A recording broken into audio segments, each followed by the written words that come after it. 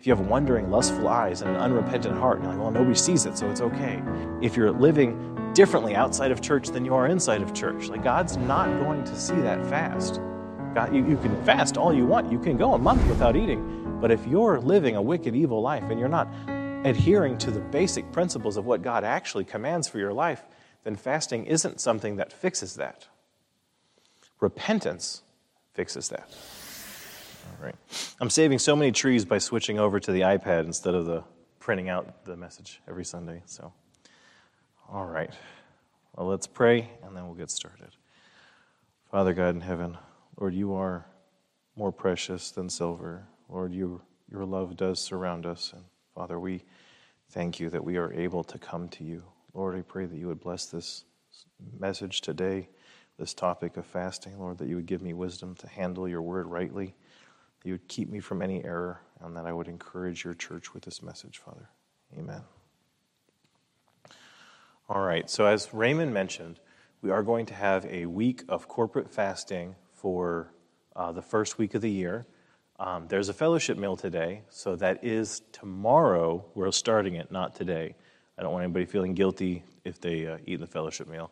And I don't want all the hard work the ladies brought to go to waste, so we're going to start that tomorrow. And I've been doing the Galatians study, and Raymond messaged me sometime this week, early this week, and he's like, hey, can you mention the fast and when you stand up and preach, just mention that we're going to be fasting. Say something about fasting.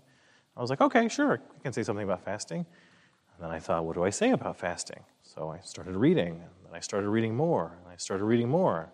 And I was like, I'm going to be doing a sermon on fasting because I kept finding more and more stuff about fasting as I would go along. And I was like, okay, I guess I'm going to be doing a sermon on fasting.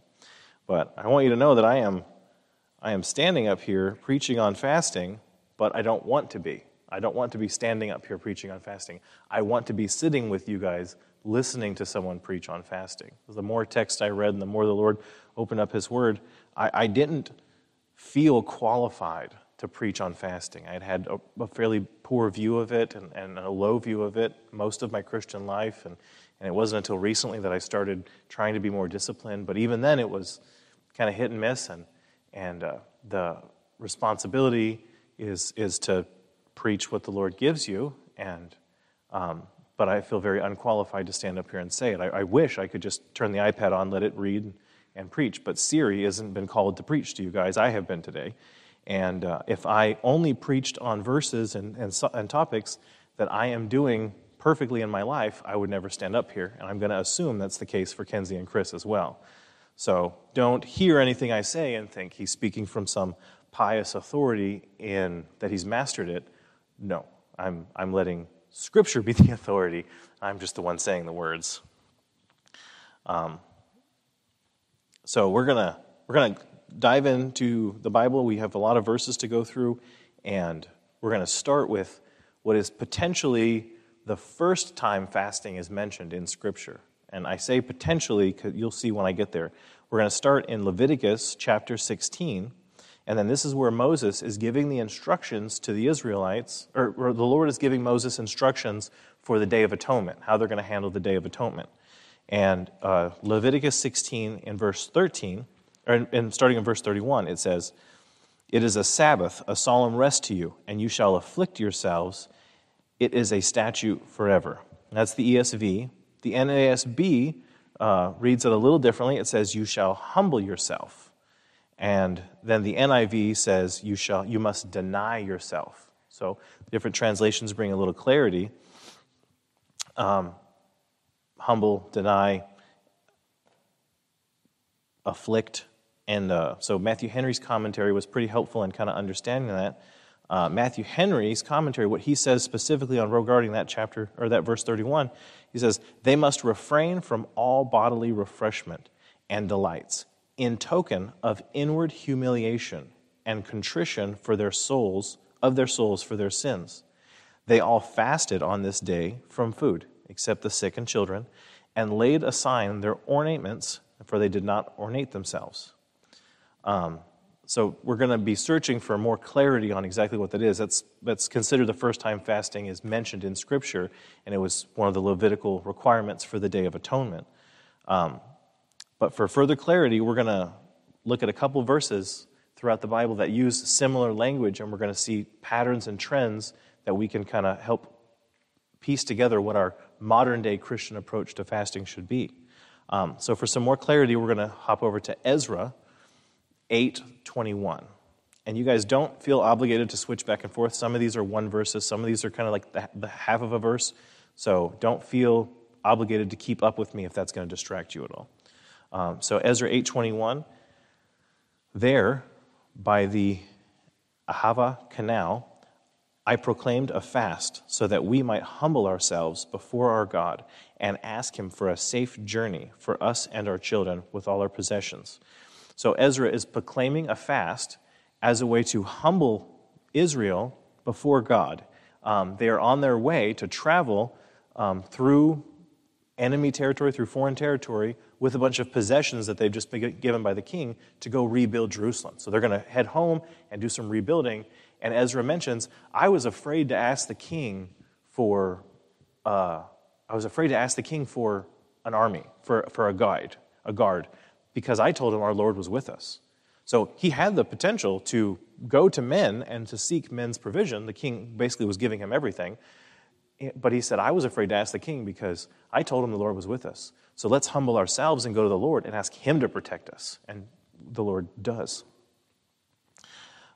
This trend continues, this humbling trend continues and we see in Psalm 31, David kind of spells it out for us. 35:13, David says, I put on sackcloth and I humbled myself with fasting. So humbling yourself, fasting. We're going to see those paired a lot throughout the Bible, and that's really going to be the focus of today's message. Daniel gives us more clarification and more confirmation that that's what it's speaking of. Daniel, starting in chapter 10, starting in verse 11, and he said to me, O Daniel, man greatly loved, understand that the words that I speak to you understand the words that I speak to you and stand upright, for now I have been sent to you. And when he had spoken these words to me, I stood up trembling. Then he said to me, Fear not, Daniel, for from the first day you set your heart to understand and humbled yourself before God. Your words have been heard, and I have come because of your words. So we're seeing that a messenger was sent to Daniel to interpret a difficult vision that he had received, and he says, I've been sent because you humbled yourself. And earlier in that same chapter 10, in verse 2, we see how Daniel humbled himself. Daniel says, At that time, I, Daniel, mourned for 3 weeks. I ate no choice food, no meat or wine touched my lips, and I used no lotions at all until the 3 weeks was over. So we see at the beginning, Daniel's response was to fast, to humble himself, no lotions, no, and it said previously, no ornaments, like nothing extra, just a very simple focus on the Lord and giving up things to do that.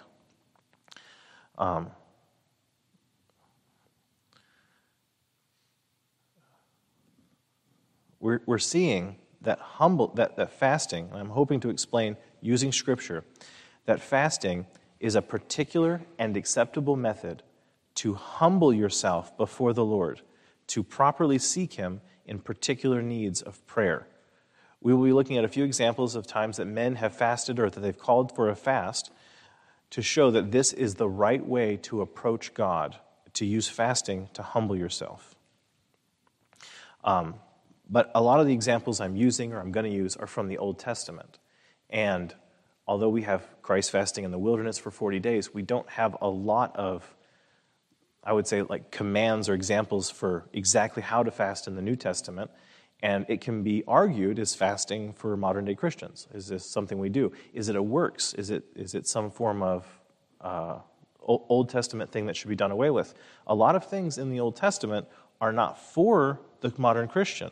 I can say for most of the Levitical rituals are not for us. You Christian are free to wear garments with multiple fabrics. You can wear a cotton nylon blend or a wool nylon blend if you're my wife. You have the freedom to eat shellfish. We have the freedom to eat. We have the freedom to eat shellfish. We have the freedom to eat the unclean animals. That's what I was trying to say. So fasting is not law-abiding. It is a work. It's something you do. It's an act. But it's not done for salvation. It's not done to make you acceptable by God. Fasting is done to humble you. It is done for you. Fasting is done to humble you so that when you approach God, you approach him rightly. So for Christians that would ask, should I fast? Should that be something we do? I'm going to use Christ's words himself to help answer that. So Christ says in Luke 5:33, this account is also recorded in Matthew 9, but we'll just look at Luke's account today. In Luke 5:33, and they said to him, speaking to Christ, the disciples of John fast often and pray and often prayer. The disciples of John fast often and offer prayers, and so do the disciples of the Pharisees. But yours eat and drink. And Jesus said to them, can you make wedding guests fast while the bride is with them? The day will come when the bridegroom is taken away from them, and they will fast in those days. So Jesus himself is saying, when he leaves, when he's no longer physically with them, they will fast. So that is something Christians will be doing. And Jesus offers some clarity as to why this is, because he's with them. You can't draw any nearer to Christ than when he's right there in your midst. But when he's not there, fasting is to be used to draw closer to him. So why should Christians fast? And that's what we're going to address now. We need to look at why Christians should fast. As part of the explanation from what Jesus gives from his parable, I'm going to be using Webster's 1913 dictionary. And I find the 1913 is a really good way to translate some words into what they actually mean and not so much of the modern influence on these words. So Webster's 1913 defines fast as to abstain from food, to omit from nourishment, in whole or in part, to go hungry. So I'm not going to prescribe exactly how you should fast today, just like I'm not going to prescribe exactly how you should read your Bible. I can say with confidence that you should read your Bible daily, like you should. But for some people, that's 5 minutes. For some people, that's 5 hours. And that can be the same person at different seasons of their life. But you should do that. And even with that, with reading your Bible, so I'm not misunderstood, there are acceptable times to not read your Bible in a day. If there's a family trauma, someone's in a car accident, or if you're sick and you're physically not able. We have a friend in Corpus who has horrible back issues, and she's on terrible medications, and she can go days without even being able to read anything, and just her mind is not allowed to pay attention. So there are excuses, and I would imagine that the God that loves you ladies enough to give you a child is not going to fault you for giving birth to that child and missing your daily devotional. So there are acceptable reasons to miss to miss it. And this is not something we're going to follow up with next week. We're making the call for the church to do a corporate day of fasting, but next Sunday, no one's going to stand up here and do roll call. We're not going to give away awards for who fasted the most or who gave up the most delicious desserts. Like this is between you and the Lord, but the purpose of it is to humble yourself in a time of prayer. So throughout Scripture, whenever fasting is mentioned, it is food. It's to abstain from food, sometimes food and water. There's one other thing that might be considered fasting, which I'll address in a minute. But I don't believe you can call anything else a fast. If you want to give up social media in this time, that's great, but that's not a fast. That's just giving something up. If you want to give up, I like sports, I'm going to stop watching sports so that I can focus on the Lord. I think those are good things, and it's appropriate to give those up in season and out of season, but those wouldn't be considered a fast as the Bible defines the word fast.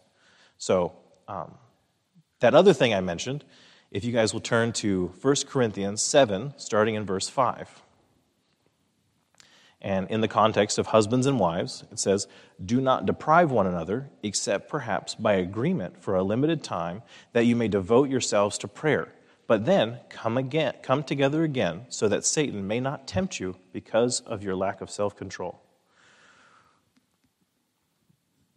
Paul doesn't word that as fasting here, but this is a time to give up the natural part of being married for the sake of praying and seeking the Lord.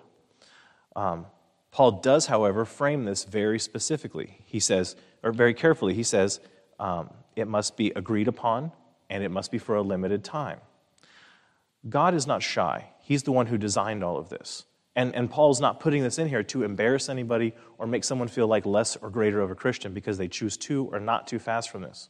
What Paul is saying is it is appropriate for you to have seasons and situations in your life that are so dire and so heartfelt that it is appropriate to give up the natural things of marriage and not sinful to give those up for a season so that you can cry out to the Lord, so that you can plead with the Lord for an answer, so that you can run to your Father for salvation, for help in a time of need. That it's appropriate to temporarily suspend the marriage rites so that you can, with everything you have, seek the Lord. And that's the clarity that's brought there. And that's the one option. That's all I'm saying about that. Everything else from now on is going to be about food fasting, specifically fasting and praying together. So we're going to do a deep dive in one situation where fasting is used and how the Lord interacts with that, and then we'll continue. It wouldn't be Sunday for me preaching if I didn't read a really long portion of Scripture, so we're going to start with that. If you guys will turn to this one, 2 Chronicles chapter 20. I'll give you guys a second to get there before I start. And if you need to find 2 Chronicles in your Bible, it's the one right before, or right after 1 Chronicles. All right. 2 Chronicles 20, starting at verse 1. After this, Moabites and Amorites, and with them some of the Mesopotamia, came against Jehoshaphat for battle. Some men came and told Jehoshaphat, "A great multitude is coming against you from Edom and beyond the sea, and behold, they are in Hazem Tumar," that is, En-Gil. Then Jehoshaphat was afraid and set his face to seek the Lord and proclaimed a fast throughout all Judea. And Judah assembled to seek help from the Lord. From all the cities of Judah they came to seek the Lord. And Jehoshaphat stood in the assembly of Judah and Jerusalem in the house of the Lord before the new court and said, "O Lord, God of our father, are you not God in heaven? O ruler of all kingdoms of the nations, in your hand are power and might, so that none is able to withstand you. Do you not, our God, drive out the inhabitants of this land before your people Israel, and give it forever to them, forever to the descendants of Abraham your friend? And they have lived in it and have built for you in it a sanctuary for your name, saying, if disaster comes upon us, the sword, judgment, or pestilence, or famine, we will stand before this house and before you, for your name is in the house, and cry out to you in our affliction, and you will hear us and save. And behold, the men of Ammon and Moab and Mount Seir, whom you would not let Israel invade when they came from the land of Egypt, and whom they avoided and did not destroy, behold, they reward us by coming to drive us out of your possession, which you have given us to inherit. O our God, will you not execute judgment on them? For we are powerless against this great horde that is coming against us.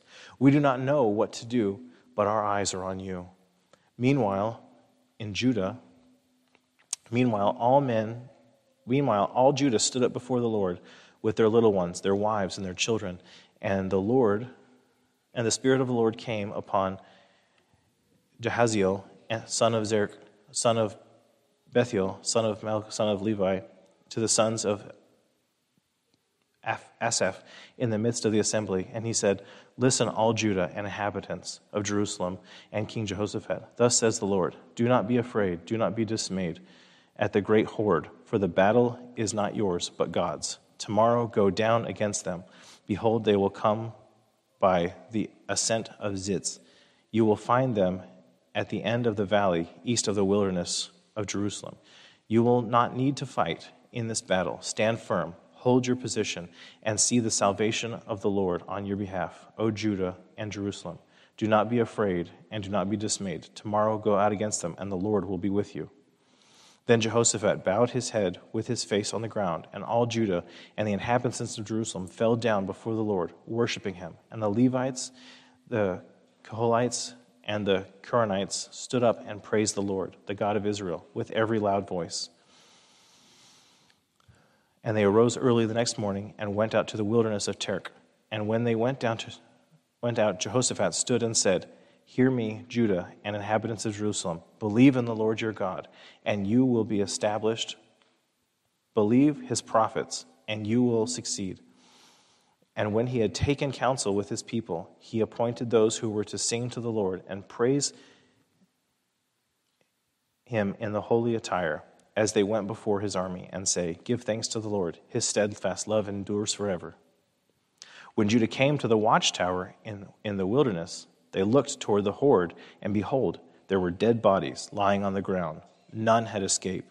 When Jehoshaphat and his people came to take their spoils, they found among them in great numbers goods, clothing, and precious things, which they took for themselves until they could carry no more. They were there 3 days, taking the spoils. Now, if you're reading along, you noticed I skipped some, and that's on purpose. I didn't miss it. So the brief summary is, King Jehoshaphat was told, "Hey, this army's coming against you," and he didn't have any time to react. Like, they're close. They're here. They'll be here soon. This great horde. It's 3 different nations on their way to destroy you. And no time to prepare, no schemes, no nothing. And he does the right thing. Unfortunately, his life ends without him always doing the right thing. But in this, he did the right thing. He turned and he ran to the Lord. He said, I cannot handle this situation. I ran to the Lord. And he humbled himself before the Lord. And he called the nation to humble themselves before the Lord. He said, okay, this is coming upon us. This calamity is about to befall us. We don't have any strength. We don't have any ability to do this. And we want to make that very relevant in approaching the Lord. So they humbled themselves by fasting and praying, "Lord, you're the God." And they gave God all of the praise. This is your nation. These are your people. You're the God that saves. You're the God that does this. Please help us in this. In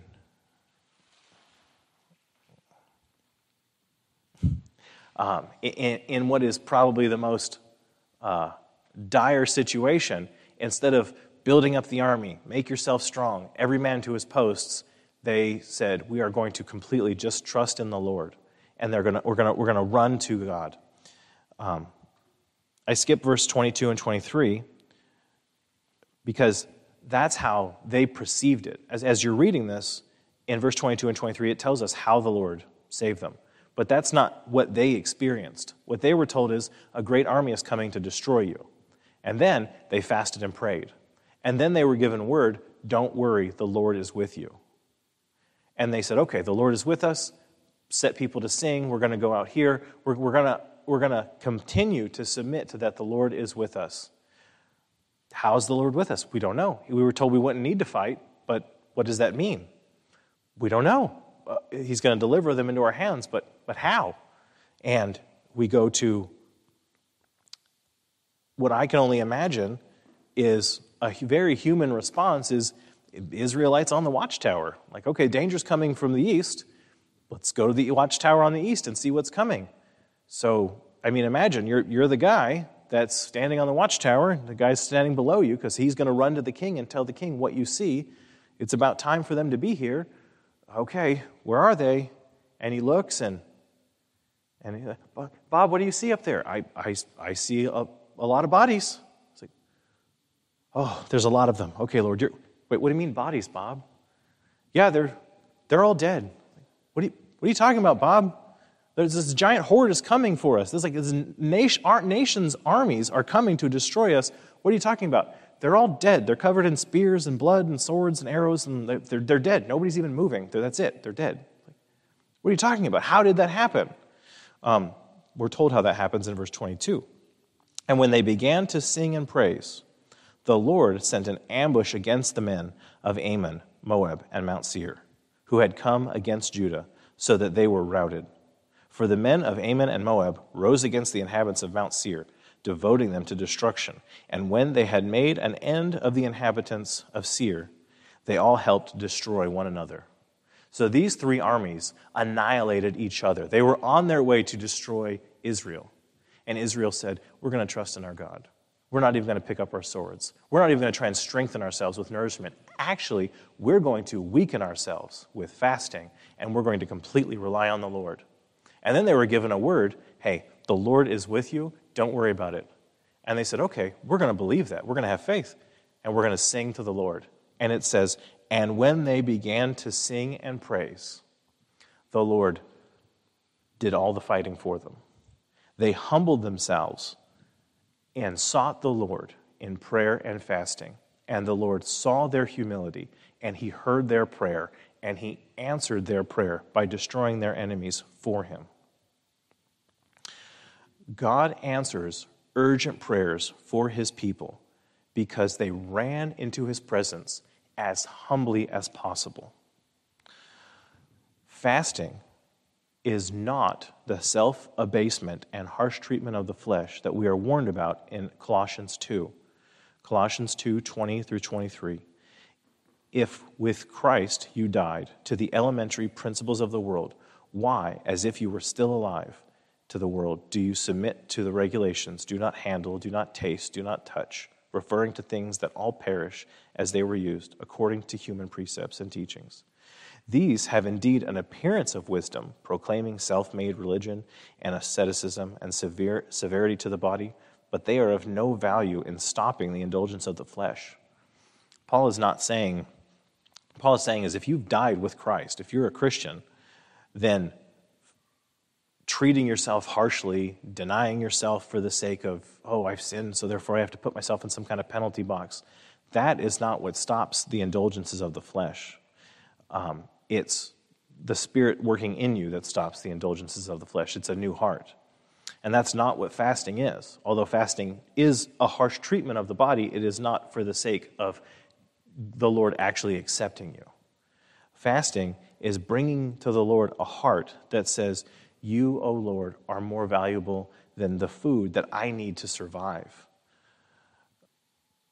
Lord, if I don't have you, I have nothing.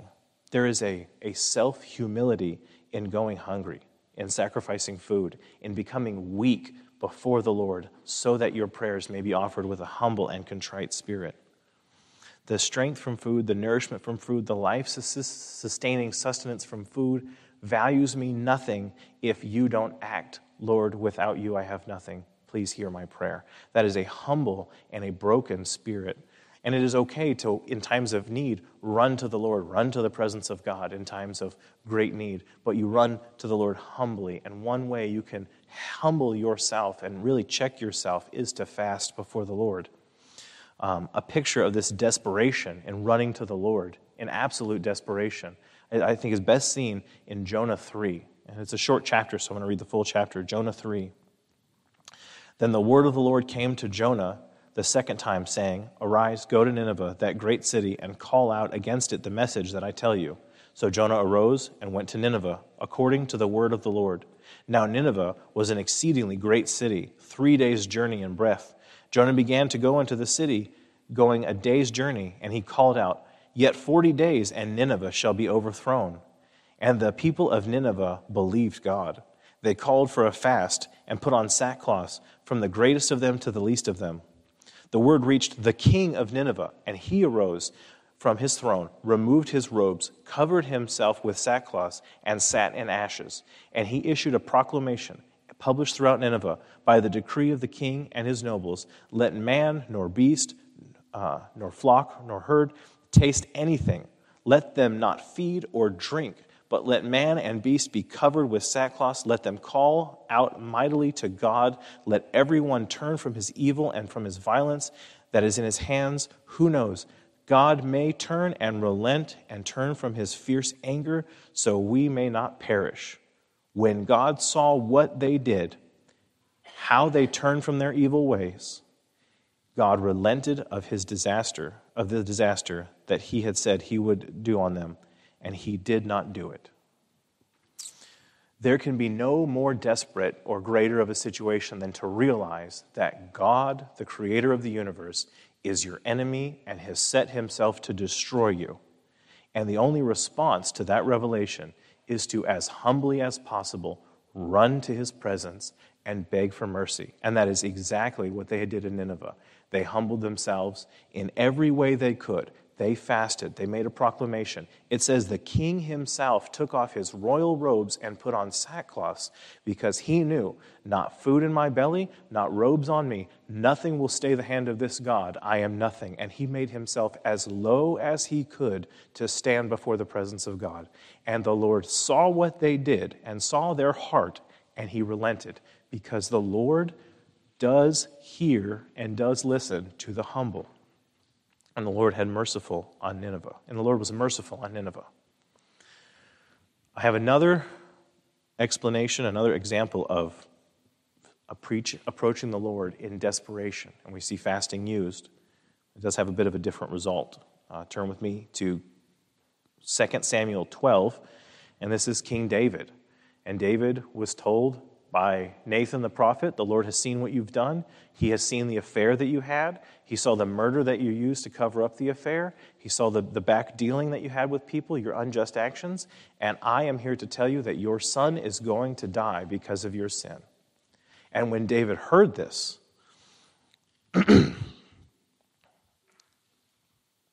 David, in verse 12:16, and the Lord afflicted the child that Uriah's wife bore David, and he became sick. David therefore sought God on behalf of the child, and David fasted and went in and lay all day on the ground. It says they tried to offer him food, he wouldn't take it. They tried to cover him, he wouldn't have any of it. He completely, Lord, I have made a mistake. Please be merciful. Please help. And he ran to the Lord in fasting, and he laid before the Lord. As humbly as he can be, we see a true act of humility in David, including fasting, and the Lord chose to answer that prayer with no. Fasting is not a way to get God to answer prayers he doesn't want to answer. When I was first a Christian and I was learning about fasting, I had a very poor view of it, and I remember trying fasts and then getting hungry and then kind of having bad theology in my own head and being kind of hyper-Calvinistic and like, well, if the Lord answers prayers, he's the Lord. I can't change his mind. And I used to think, like, how does me not eating lunch or not eating for a whole day force God to answer a prayer he wouldn't already answer? So my fasting life was pretty poor at the very beginning, and that is not what fasting is doing.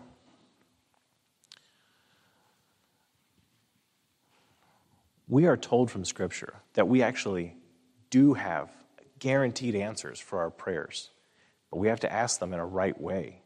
1 John 5:14, and this is the confidence that we have toward him, that if we ask according to his will, he hears us.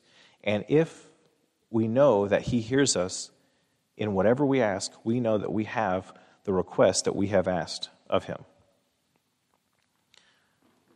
When you ask God for anything and it lines up with his will, the answer is yes, 100% of the time. When you ask God pridefully, arrogantly, from a heart that isn't truly seeking his will, you don't have that guarantee. You don't have that. And what fasting does is it is humbling you to ask God to put yourself in a right spot when you approach God. If fasting and humility are two sides of the same coin, fasting and praying are two coins in the same purse because they all go together. You can't fast properly, something accepted before the Lord, without humility. And fasting in itself is not something that just magically makes the Lord do what you want. It's combined with prayer, humbly praying to the Lord. James tells us in James 4:6, the last portion of verse 6, that God opposes the proud, but he gives grace to the humble. We just learned about grace, undeserved favor. We run to the Lord, Lord, I don't deserve your favor, but Lord, I don't have anywhere else to go. I need you. One of my favorite verses in the Bible was said in 2 Chronicles. He says, Lord, we don't know what to do, but we look to you. There's no more honesty than that. Lord, I don't know what to do. I don't have an answer. I don't have the strength. But you do, and that's where I'm going to look for my help. And to that person, James says, God opposes the proud, but he gives grace to the humble.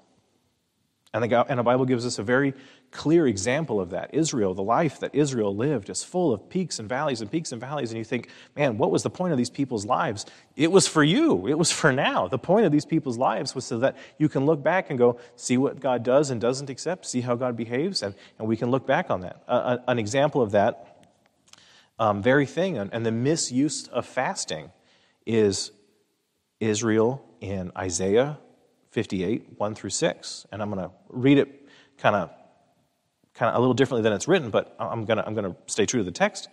So we start with God talking. He's to the prophet Israel, God's talking, and God says, "Cry aloud, do not hold back. Lift up your voice like a trumpet. Declare to my people their transgressions, to the house of Jacob their sins. Yet they seek me daily and delight to know my ways, as if they were a nation that did righteousness and did not forsake the judgment of their God. They ask me for righteous judgments and delight to draw near to God." Israel's response, Israel, why have we fasted, and you see it not? Why have we humbled ourselves, and you take no knowledge of it? God's response to Israel's arrogance, behold, in the day of your fast you seek your own pleasure and oppress all your workers. Behold, you fast only to quarrel and fight and hit with a wicked fist. Fasting like yours this day will not make your voice be heard on high. Is such a fast that I choose, a day for a person to humble himself? Is it to bow down his head like a reed, or to spread sackcloths and ashes under him? Will you call this a fast and a day acceptable to the Lord? And the Lord goes on to bring a charge against them, that they have that they have robbed people of justice, that they have treated people cruelly. You're going to do the acts. You're going to, I put on my sackcloth. I'm going to sit in my ashes. I'm going to not eat. And then I'm going to live a sinful, evil, wicked life. But the Lord's going to hear me because I'm pursuing him with fasting and righteousness. And the Lord says, no, physically fasting isn't what gets the Lord to hear you, isn't what brings the Lord near to you. Fasting with a lack of humility nullifies the fasting. It doesn't make it anything. If you're someone who's, I'm going to do this week of fasting with our church, but you're stealing hours from your job or stealing, like money from your company. If you have wandering, lustful eyes and an unrepentant heart, and you're like, well, nobody sees it, so it's okay. If you're living differently outside of church than you are inside of church, like God's not going to see that fast. God, you can fast all you want. You can go a month without eating, but if you're living a wicked, evil life and you're not adhering to the basic principles of what God actually commands for your life, then fasting isn't something that fixes that. Repentance fixes that. And it's appropriate, it's very appropriate to use the words of David in Psalms 139, 23, and 24. Search me, O God, and know my heart. Try me and know my thoughts, and see if there be any grievous way in me, and lead me in the way everlasting. That is an amazingly appropriate thing to begin a season of fasting, to begin even any time of prayer, really. You ask the Lord, where is the hidden areas of my heart? I don't know what I don't know, but there's something. I'm not perfect. We're not fully glorified. None of us have reached it yet. There's something the Lord is working on us, is kneading out of us, to use the clay example. There is some imperfection that we can be more humble and more lowly. So my encouragement is to start this time of fasting with a time of repentance, a time of standing before the Lord. Lord, whatever it is, let me know. And it's going to hurt. It's going to be something. I didn't think I was that harsh with my children. I didn't think that activity was that badful. I didn't realize that I was making an idol out of etc. And the Lord will answer that prayer. Again, humbly approach the Lord, and he will answer that prayer for you to search him.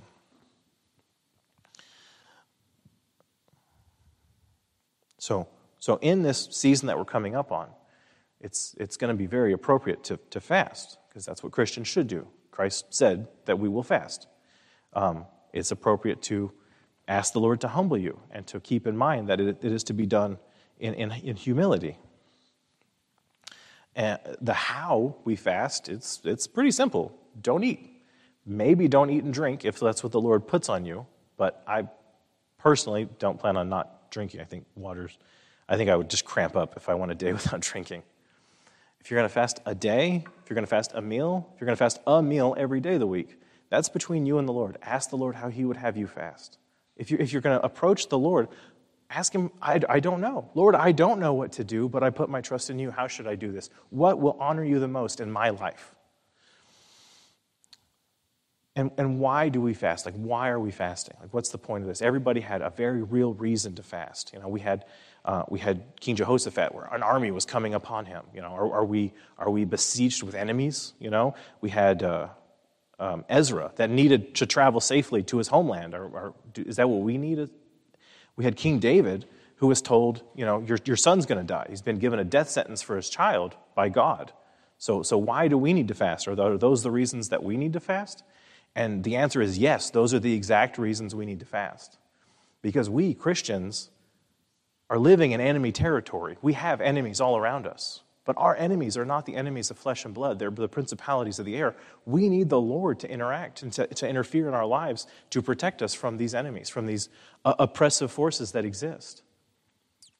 We're not of this world. We're on our way home. We're going to the New Jerusalem that is in the sky, but we have to live here. So yes, we need safe passage along this way, and we need the Lord to keep us on the straight and narrow. We need the Lord's guidance, just like Ezra did. And to my terror, and the terror of all the parents here, we, just like King David, have been given a death sentence for our children. Not through our own sin, but because if our children do not repent of their sins and turn to Christ for salvation, they will perish. So yes, like David, we must run to the Lord for the salvation of our children. Run to the Lord for the protection of us on this journey. Run to the Lord because we are surrounded by enemies. And there are even some of us that are like Nineveh. The word of God has told you, God is your enemy. He is against you. He will destroy you. Take heed the words in Psalm 2:12. Kiss the Son, lest he be angry with you and you perish on the way, for his wrath is quickly kindled. Blessed are all who take refuge in him. Our church, and the reason we're doing the corporate fast at the beginning of the year, our church has been afflicted with many difficulties. So let us use this time of corporate fasting to humble ourselves before the Lord, seek him in prayer for the issues afflicting our church, the members of our church, the salvation of our children, of our loved ones, and how the Lord would use us moving forward in evangelism, in outreach, in what we need to do. So to say, like, well, this time of corporate fasting seems generic. It's like, it's not generic. We got a lot of specific needs. So my encouragement is to take this time, go to the Lord, and as humbly as you can, and tell him, like, Lord, I don't know what to do, but I look to you. Let's pray. Father God, Lord, you are the God of the world. This is yours. Even though we don't see it, you are reigning over all. And we ask that you would be with us, that you would bless us, that you would prick our conscience, that you would reveal hidden sins for all of us, myself included, Lord. And that we would use this time, this beginning of the year, this calendar event that you have given us, Lord, to really seek you and draw close to you, Father.